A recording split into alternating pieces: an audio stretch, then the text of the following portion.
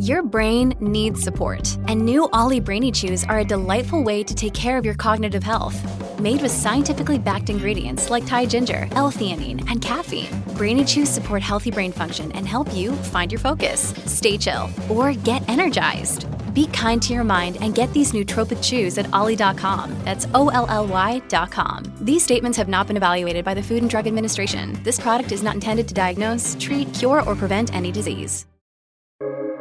Welcome to the New Books Network.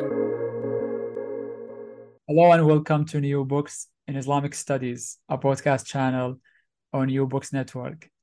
I'm your host, Ahmed Al-Mazmi, a PhD candidate at Princeton University.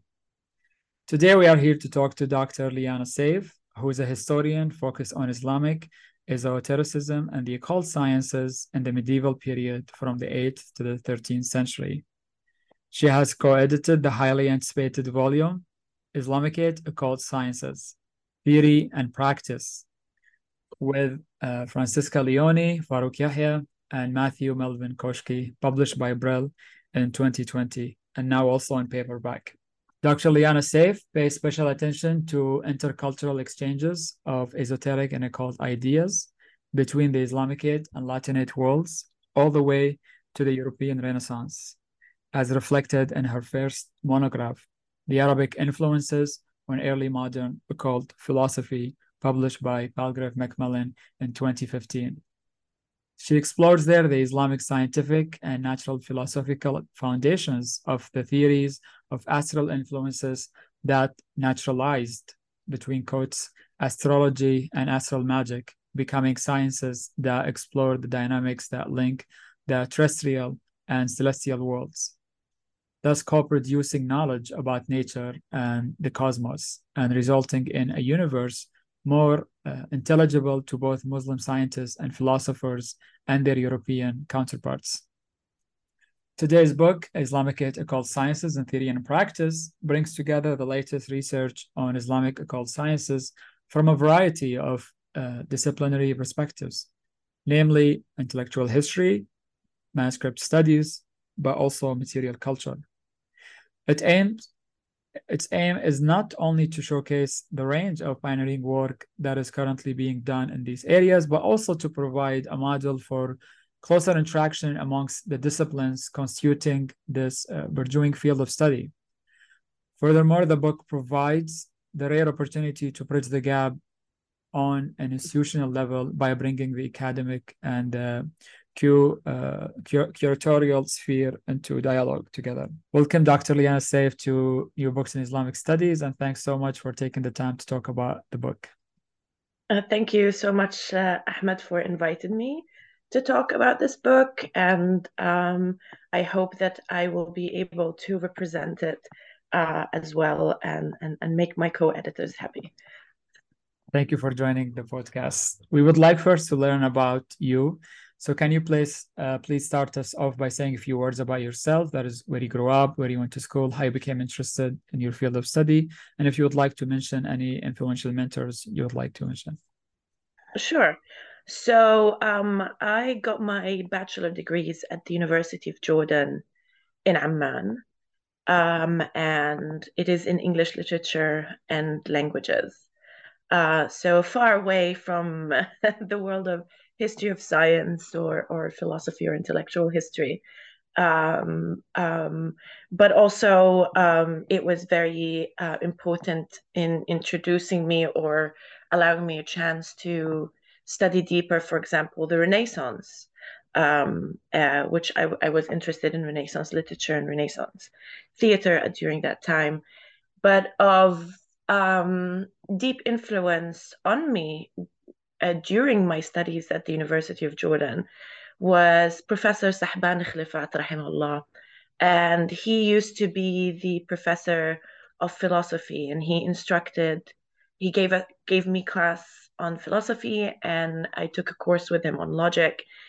And he was a very demanding character, but someone who really encouraged interdisciplinarity, and kind of opened my eyes to the rich way in which philosophy can even inform thinking and reading thinking about and reading literature. So I would say he was a huge influence during that time. And then after I finished my BA, I went to London to get an MA in Renaissance Studies, this time at Birkbeck College, University of London. And it's an interdisciplinary MA program. So you have classes on art history, you have classes on Shakespeare, etc. But also there was this one class that I took called Magic, Science, and Religion and Religious Belief, and it was taught by Dr. Peter Forshaw, who became my MA supervisor and who is also now my colleague at the University of Amsterdam Center for the Study of Hermetic Philosophy, which is a very cool twist of fate, I would say. So he was in that class. He was very encouraging of thinking about the material through the Arabic sources, and I was very excited and enthusiastic about the perspective I could offer the study of early modern occult philosophy, because that class centered more on obviously Renaissance period, so early modern occult philosophy. And yeah, he was very enthusiastic about what I can offer from the perspective of the Arabic sources. And so this basically became the subject of my PhD, which I continued at Birkbeck, but with supervision from Professor Charles Burnett at the Warburg Institute. And that team of supervision, including Professor Charles Burnett, who was, the superstar in the study of magic in the medieval period. So he became like a mentor for me, and I remain very grateful to Professor Burnett for his continuous support and real investment in my academic success. He's so generous with his research and discovery, and he still instills in me kind of a deep appreciation of comparative philology, especially in Latin and Arabic. And so the thesis ultimately led to my book, and the book was The Arabic Influences on Early Modern Occult Philosophy. So and after my PhD, I spent some time working on the monograph, and then, as you said, it got published in 2015. After the PhD, I worked at the British Museum as the curator of the Hajj Legacy Project, working with Venetia Porter, who is the curator of the curator of the Islamic collection, and she played a huge role in the development of my knowledge of material culture side of things when it comes to the occult sciences, having authored herself a catalogue of the British Museum's seals and talismans. So that became really influential on even the vision that we had for the book Islamicate Occult Sciences, of the urgency to start talking together. And so after that, I was very lucky to also be mentored by Professor Emily Savage Smith.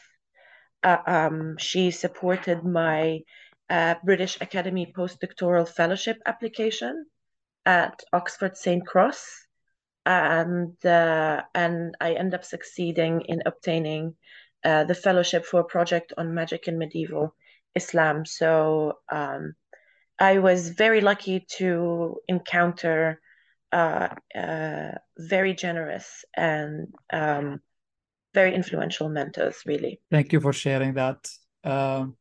Let's now turn to the book and its chapters. The book is divided into 14 chapters in two parts. The first part is Occult Theories, Inception and Reception. And the second part is Occult Technologies from Instruction to Action. But first, can you share with us how did this volume come about? What motivated your interest in this particular project? Sure. I think it's a number of circumstances basically came together that made the idea viable, but it started more thinking, it was one of the suggested outcomes to no, let me repeat that. So yeah, at the beginning it was a conference. So the book is the edited volume that followed a conference that was co-organized with Francesca Leoni in Oxford at the Bodleian Library. So, and there was several circumstances basically that led to the conference and made it viable and even necessary. So after my stint at the British Museum, as I said to you, I became more interested in the relationship between the intellectual history of the occult sciences and the material culture evidence. And this led to meeting Dr. Francesca Leoni, who is the art historian and curator of Islamic art at the Ashmolean Museum. And at that time, I joined the advisory board of her Leverhulme-supported, highly acclaimed exhibition, Power and Protection, Islamic Art and the Supernatural, which opened in October 2016. And Francesca was working, before that, Francesca was working on her Leverhulme application.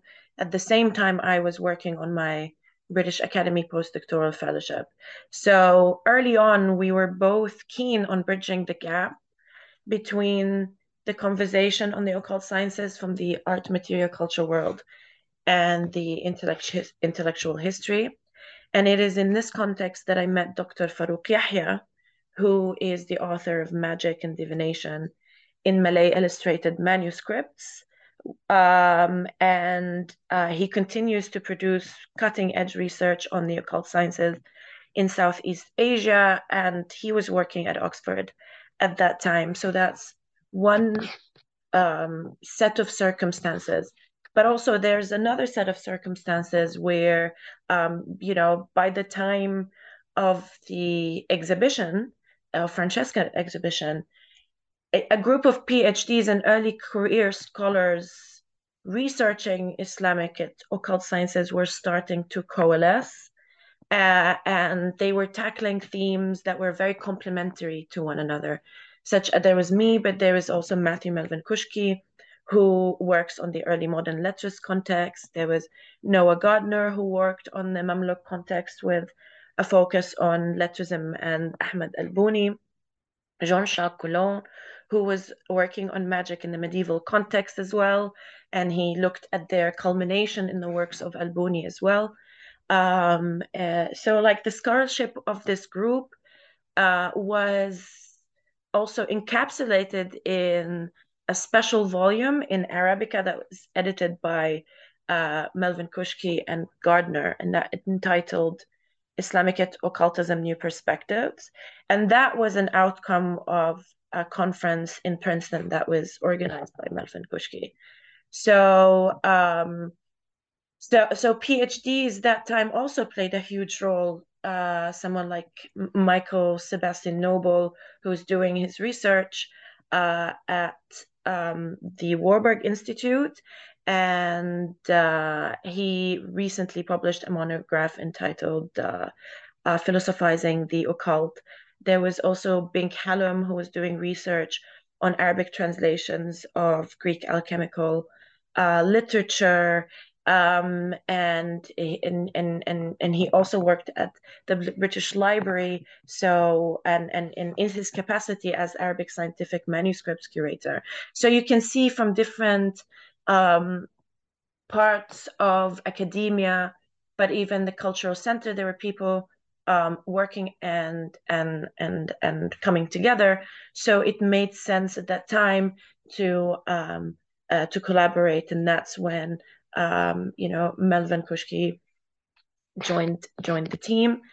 And at the same time, to give you an idea about how vibrant that moment was, at the same time in the Université Catholique de Louvain, a research group funded by consecutive ERC grants obtained by Professor Godefroy de Calatai, focusing on alchemy and the occult sciences, on the writings of Ikhwan al-Safa and others, that was happening. And I was lucky to be part of these projects, once as a postdoc researching Ikhwan al-Safa, and another time for research on the magic of Jabir ibn Hayyan.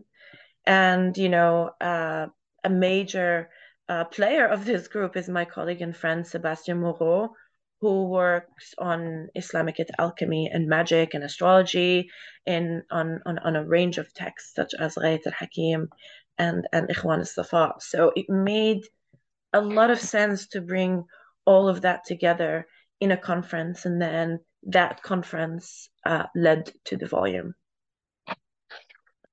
That's great to hear about how the institutional and the collegial networks intersected to produce such a fabulous volume.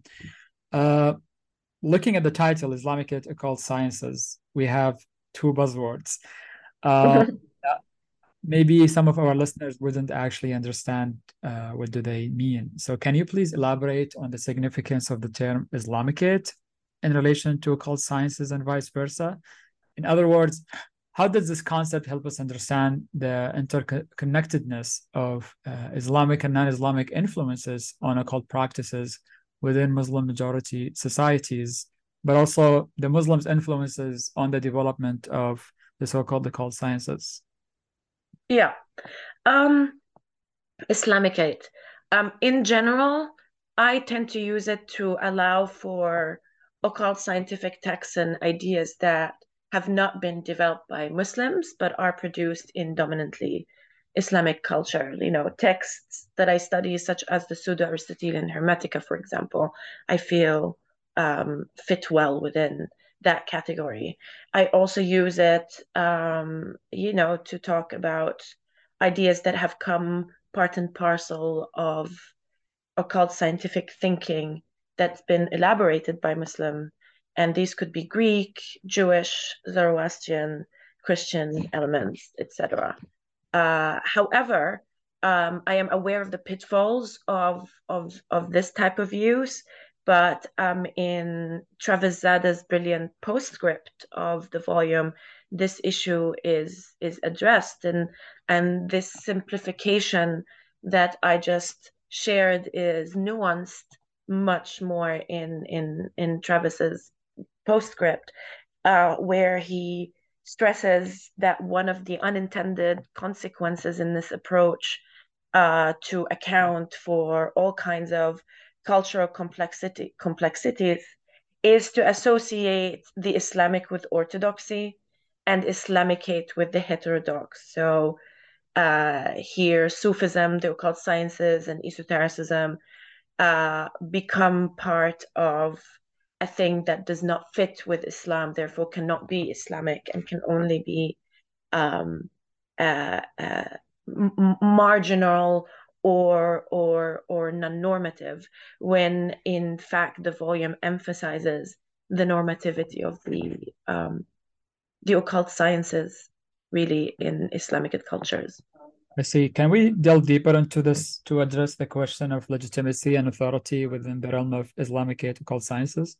What factors determine the acceptance or rejection of certain practices or beliefs within Muslim communities? This is a very good question. But I would say that one of the aspects that I wished was more present in the volume is a comprehensive study on the theological debates on the permissibility of the occult sciences. And what is interesting really actually is that a lot of us in this field worked so hard to, like, quote unquote legitimize the study of the occult sciences and kind of like take it away from the shadow of legitimacy and superstition, so that we are able to place them in the right place in Islamic history. and Islamic sciences and philosophy and cosmology, in etc., which you can say, at least for me, kind of pushed me away from talking about the question of legitimacy from a theological perspective. So what we ended up focusing on with the type of legitimacy that we started focusing on is the legitimacies of narratives about the occult sciences and about the development of the occult sciences. So, and this was discussed in relation to how the occult sciences were presented through Orientalist methodologies, or we started addressing post-Enlightenment denigrations of the study of the occult, and what is the better methodologies for understanding them beyond associating them with the superstitious, the irrational, or something that is irrelevant.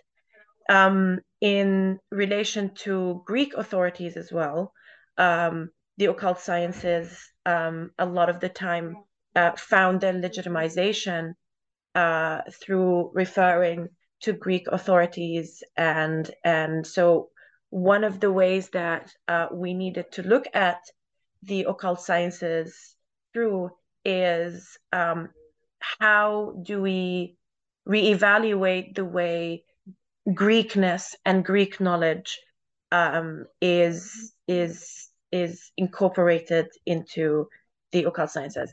I'm really sorry, Ahmed, but there's a lot of noise outside. Yes, so if we move on from theology to think about other ways of addressing legitimacy and authority, perhaps from within the Islamic, occult sciences as well, how would you think about these questions? I mean, the occult sciences and occult practices are ubiquitous in Islamic and non-Islamic cultures. And so there were different groups who were claiming to have real understanding of how these things works.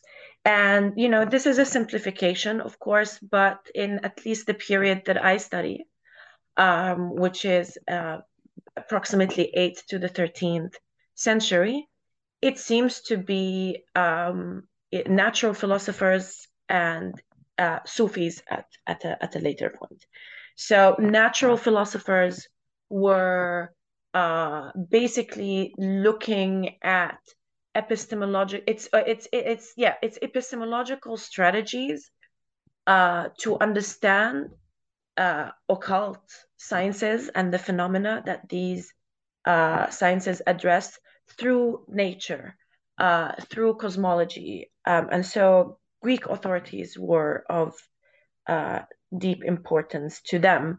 And so Aristotle, for example, would provide a kind of a hylomorphism that you can explain with the efficacy of the talisman as body form, and the stars are the efficient agents in some cases, like we see in Ghayat al-Hakim, the 10th century famous magic text.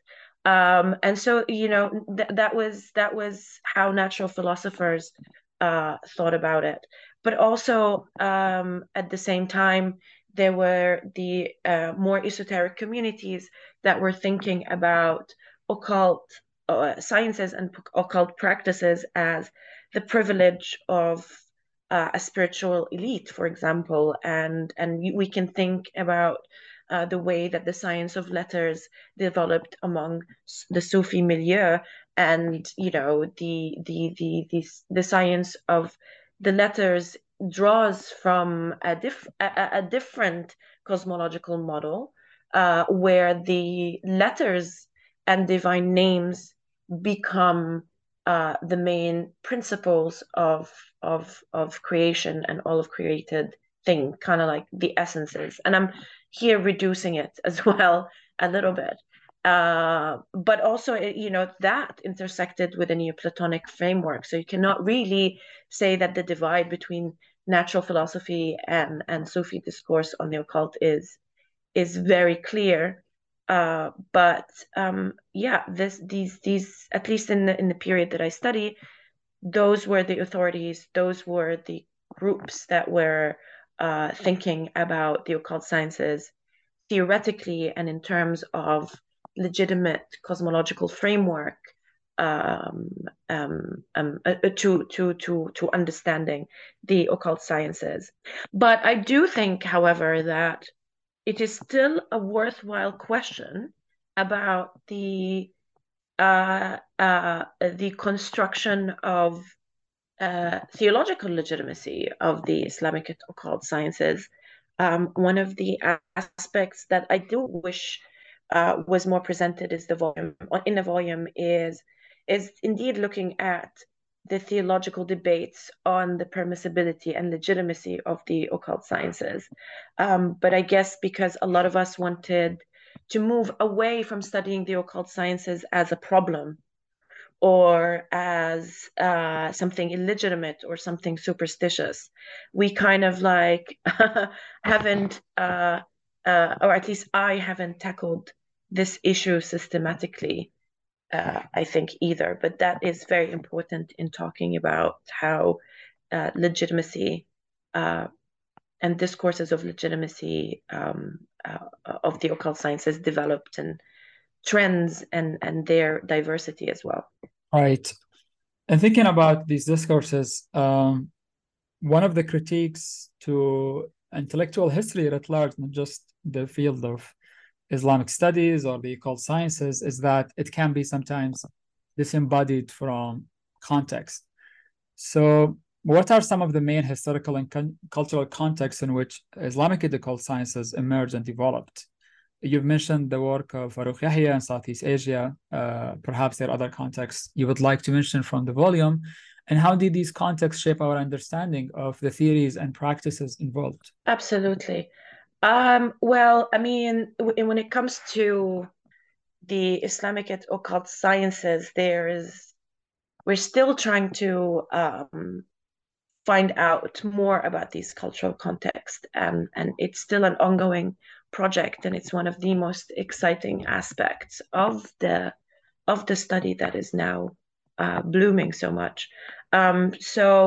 Historically speaking, I mean, the pre-Islamic traditions were an important context, historical and cultural context. You know, the Arabian Peninsula before the advent of Islam had a rich array of pre-existing beliefs and practices, including various forms of polytheistic, religions that had, or traditions that had their own occult practices. For example, divination in particular was important. The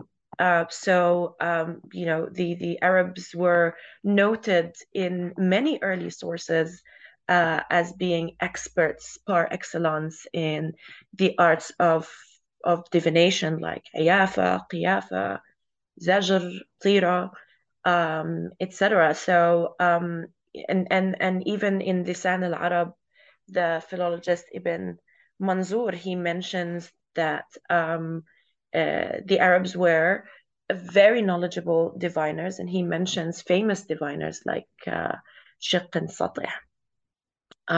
So that's a context that is worth diving, I think, deep into. Of course, in the early Islamic intellectual milieu, there's a diverse range of intellectual currents that thrived at that time, whether it was drawing from Greek philosophy, Persian thought, and Indian and Chinese influences. At that time, the translation movement aimed to translate and preserve and comment and develop ancient Greek knowledge and translate them into Arabic. And that brought a wealth of esoteric knowledge into the Islamic world as well. So we can also talk about the Sufi context, right? So as I mentioned earlier, Sufism proposed a view of the cosmos where letters and divine names become the building blocks of creation, and they constitute the formulae, if you will, for interacting with natural, celestial, and divine um, realities. And so that context is super influential. But you can even say that, you know, even the Sufi letterist context emerged from a wider Mediterranean context where and Mediterranean traditions of alphanumeric cosmological speculation that include the Kabbalah, the Jabarian science of balance, ilm al-mizan, and of course the science of letters and divine names. So yeah, that becomes very important. Of course, the Persianate and Central Asian influences are important, and the contexts are important. Whether it was, you know, the observatories such as the Maraga Observatory or the Samarkand Observatory, and you know, if we add the Zij literature and the depth to Indian astronomy, that is quite an important aspect of it. The Persianate and Ottoman political and military context also is an important um, cultural context where the occult sciences were basically mobilized politically and explicitly. And this is studied by Matthew Melvin Kushki, Mariam Ikhtiyar, and Maria Sabtelny in this volume. I think another context that is not represented in the volume, but is important to think about, is the Byzantine context. I think that our knowledge of Islamicate occult sciences would benefit much more from studies on the Byzantine occult sciences and their connection to the Islamicate ones. And here I'm thinking of the works of Maria Mavroudi, who has led the conversation basically about Byzantine occult sciences. And she edited a volume with Paul Magdaleno entitled The Occult Sciences in Byzantine. So yeah, there's so much more that can be said.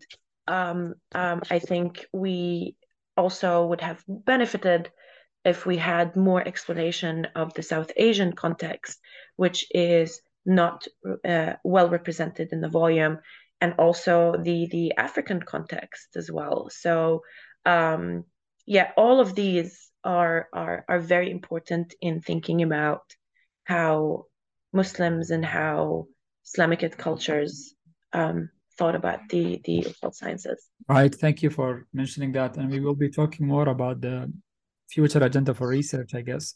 But let's talk more about what's in the 14 chapters. Can you provide us with an overview of the key themes and concepts explored in the chapters of Islamic occult sciences? How does it contribute to the existing scholarship on this topic that preceded this volume? In what ways does the book challenge or expand upon existing narrative or assumptions about Islamic occult sciences? What new perspectives or interpretation do these chapters offer? Sure. So, as you mentioned earlier, the main idea of the book was to combine the perspectives of intellectual history, manuscript studies, and material culture. So one part of the book is dedicated to historical studies, and the second part is dedicated to material culture. And there's different concerns in these parts represented by different chapters. For example, there is concern with the epistemology of magic. And so Charles Burnett's discussion of the tripartite division of magic into talismans, neurons, and alchemy aims to show that magic in particular is conceived as the ultimate practice of wisdom. You have also the chapter by Michael Noble and his discussion of Fakhruddin al-Razi and his philosophizing magic and its function as what he brilliantly calls soteriological angelomorphosis. I hope I said that correctly. But also you have another contribution by Noah Gardner in his discussion of Abdurrahman al-Bastami's and his cosmological letters discourse and universalism.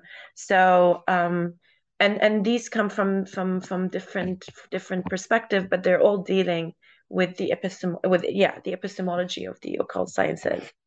But also some texts offer new understandings of new works or new readings of new works or new manuscripts. And that's, for example, my contribution on the Ikhwan al-Safa 52nd epistle, looking at magic in light of a wide range of manuscripts. To this also belongs Maria Satelni's contribution, which analyzes Kamal al-Din al-Kashifi's Asrar al-Qasimi, which is a Timurid manual that presents the occult sciences. So she offers a new reading to this text, showing basically how it transcends conventional notions of confessionalism and a strict Sunni Shi'i divide. You also have contributions that deal with the history of specific practices. And here I'm thinking of Bint Halam's contribution on the magic squares, which is the most up-to-date and exhaustive, I think, history of magic squares in the Islamicate context. The second part is called Occult Technologies, from Instruction to Action.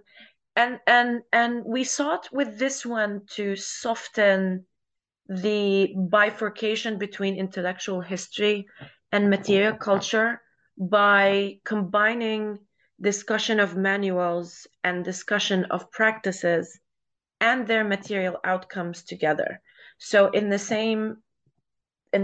second part on occult technologies, we have, for example, the contribution by Jean-Jacques Coulon, who writes about Kitab al-Sharasim al-Hindiya, which he basically rescued from scholarly obscurity. And it is a kind of manual of practice. So it contains scripts. It describes the occult technologies. So it felt that is a good place for such an article to be placed in order to soften that bifurcation between intellectual history and material culture. Also, Matthew Melvin Kushki's chapter entitled Letrist Call for the Conquest of Cairo and the Development of Ottoman Occult Scientific Imperialism, looking at the work particularly of Kemal Pashzadeh.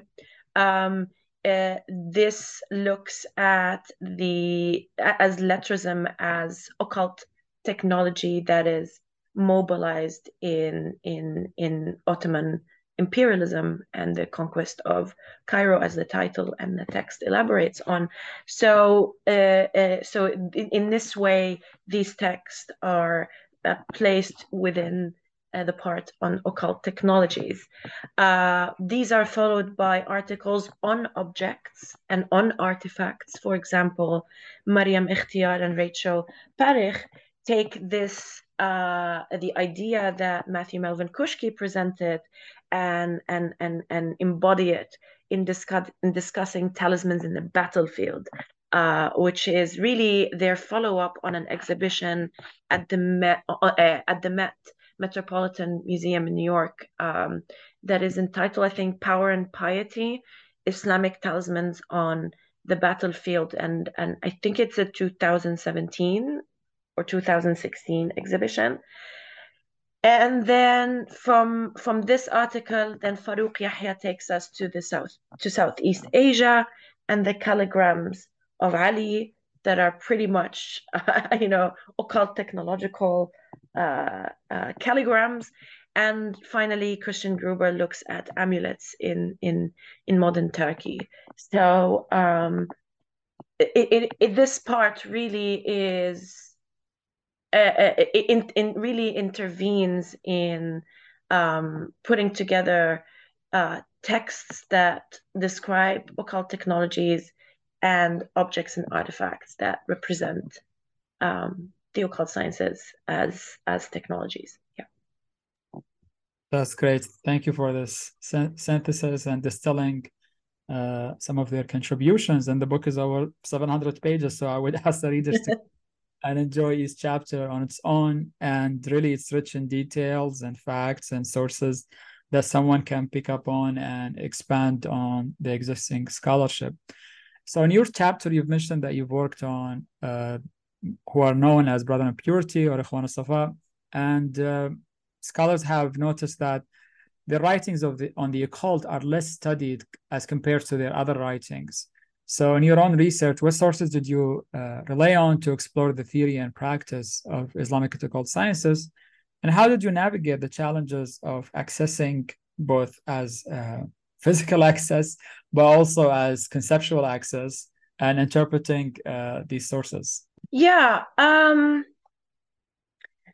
mean, one of the most exciting things about the field of the study of Islamic occult sciences is that there's a wealth of manuscripts that are untouched, that await to be studied and understood and translated and edited.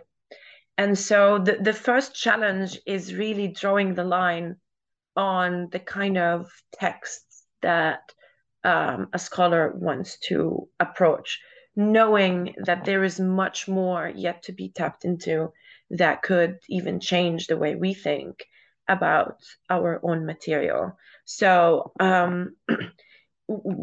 looking at archives and looking at library catalogs is always an exciting place to start.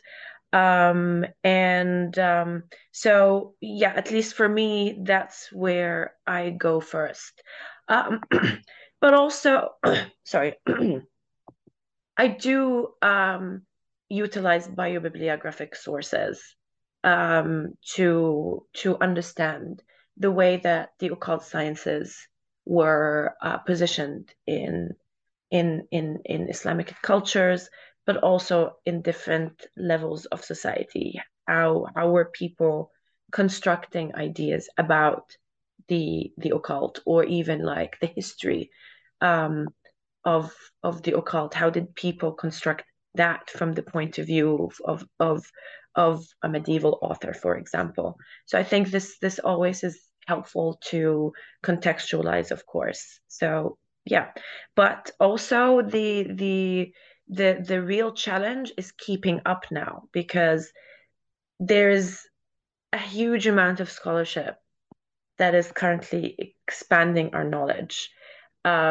whether it was by highlighting new texts that were discovered or new approaches to the occult sciences, or simply new geographical context explored that were ignored in the past and even not represented in Alvorium, for example, the West African context. And here I'm also thinking of the work of Ariella Marcus Sells and Oludemina Ogonaike, who are looking at esotericism and the occult sciences in the West African context. And so, you know, it's an excellent time to be a scholar of the occult sciences, but yeah, you have to keep up with an explosion of amazing scholarship.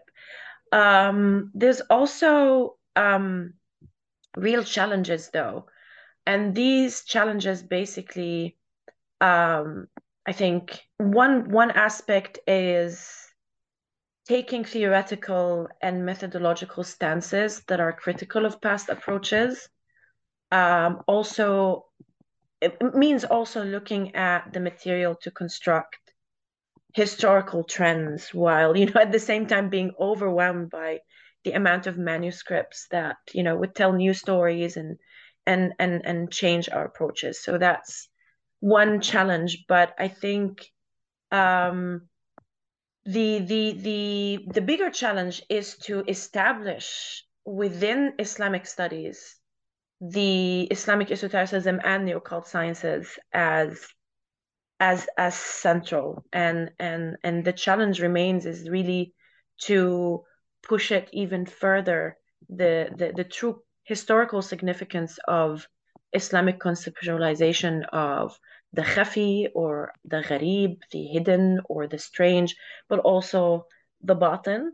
So this has to do with the way, you know, we teach about Islam, and also how Islamic studies courses are constructed.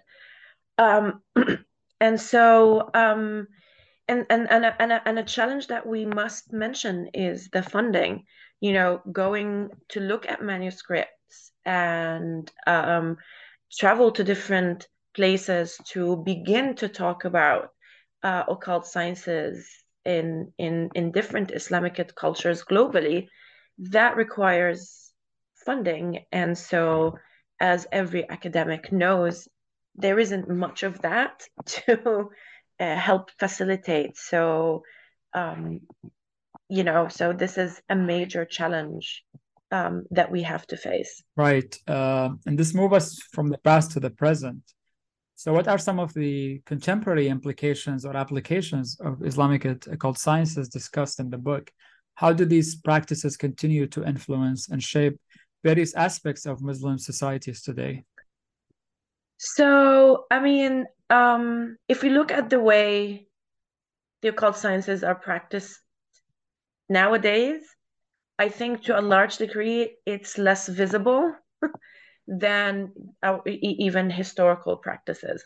So studying them is not easy. Studying contemporary practices are not easy because of this aspect, because of the nature of like how they go a bit underground, the negative attitudes about occult knowledge. And so I think we need much, much more research that tackles contemporary practices and current applications of the occult sciences. But you can say, generally speaking, that the kind of practices that do exist are less of the astral magic type, so less Ghayat al-Hakim, less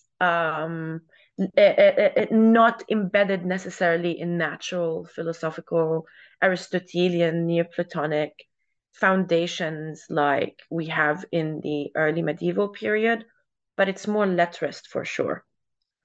And so here we can talk about two contexts. For example, we can look at how letterists' practices are incorporated within contemporary Sufi context, and that's definitely worth studying a little bit more. But they do manifest now in interesting way in less restricted communities. So I think of huge consequences to the formation of contemporary magical practices is the influence of the corpus attributed to Ahmad al-Buni. And, you know, Ahmad al-Buni was himself, he himself talks about the science of letters and develops it within very clear Sufi cosmological frameworks. But, you know, at some point, these practices, leftist practices, as Noah Gardner argues in his works and his theses, get de-esotericized. So you can have a list of techniques and powerful correspondences,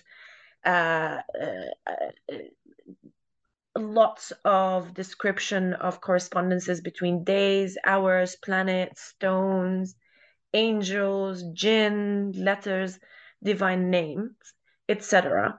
And so and now you no longer need to be part of a Sufi community or some kind of elite. The practices get a little bit more quote unquote democratized.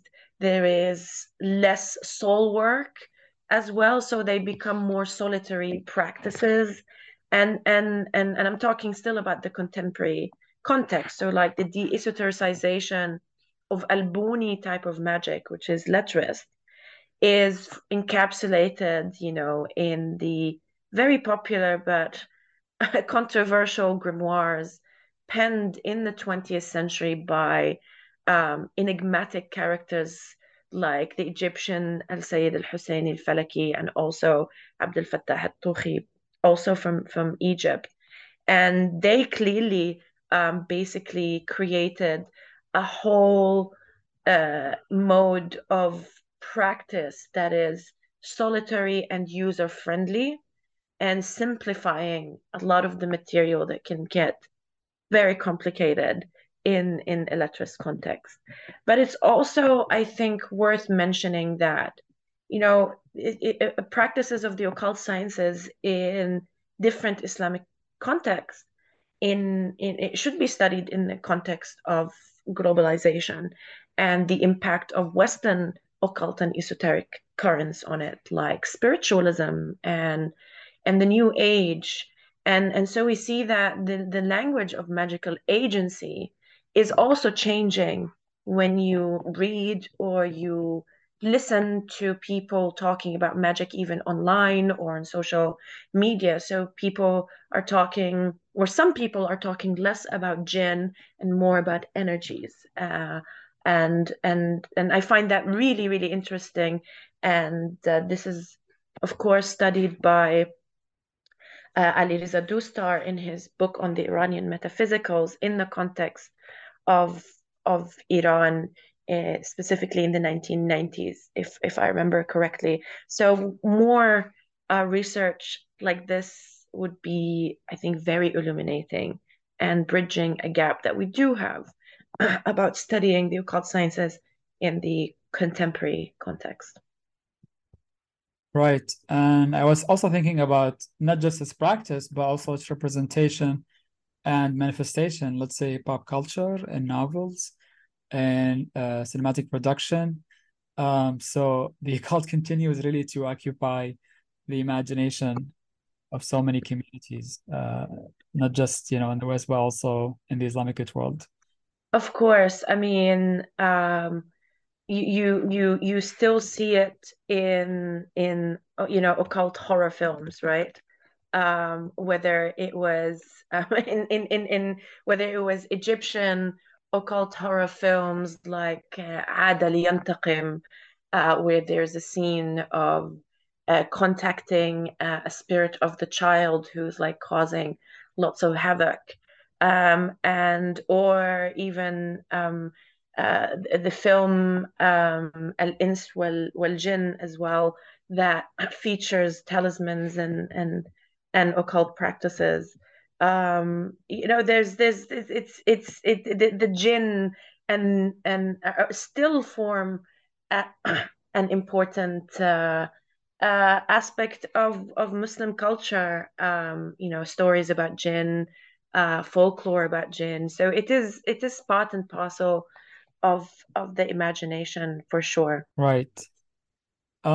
Moving from the present to the future, how do you envision the book contributing to future research and discussions on Islamic ethical sciences? And let me ask you this hypothetical question. If you had an open budget and was asked to organize a conference on the occult sciences, what would you like it to focus on? Okay, now that's a good question. So like if I have an open budget to do this again, you mean? I will definitely be more global. Definitely be more global. The South Asian and African contexts need to be definitely represented better. But also, I would have more contemporary context represented as well, which is what we were talking about earlier.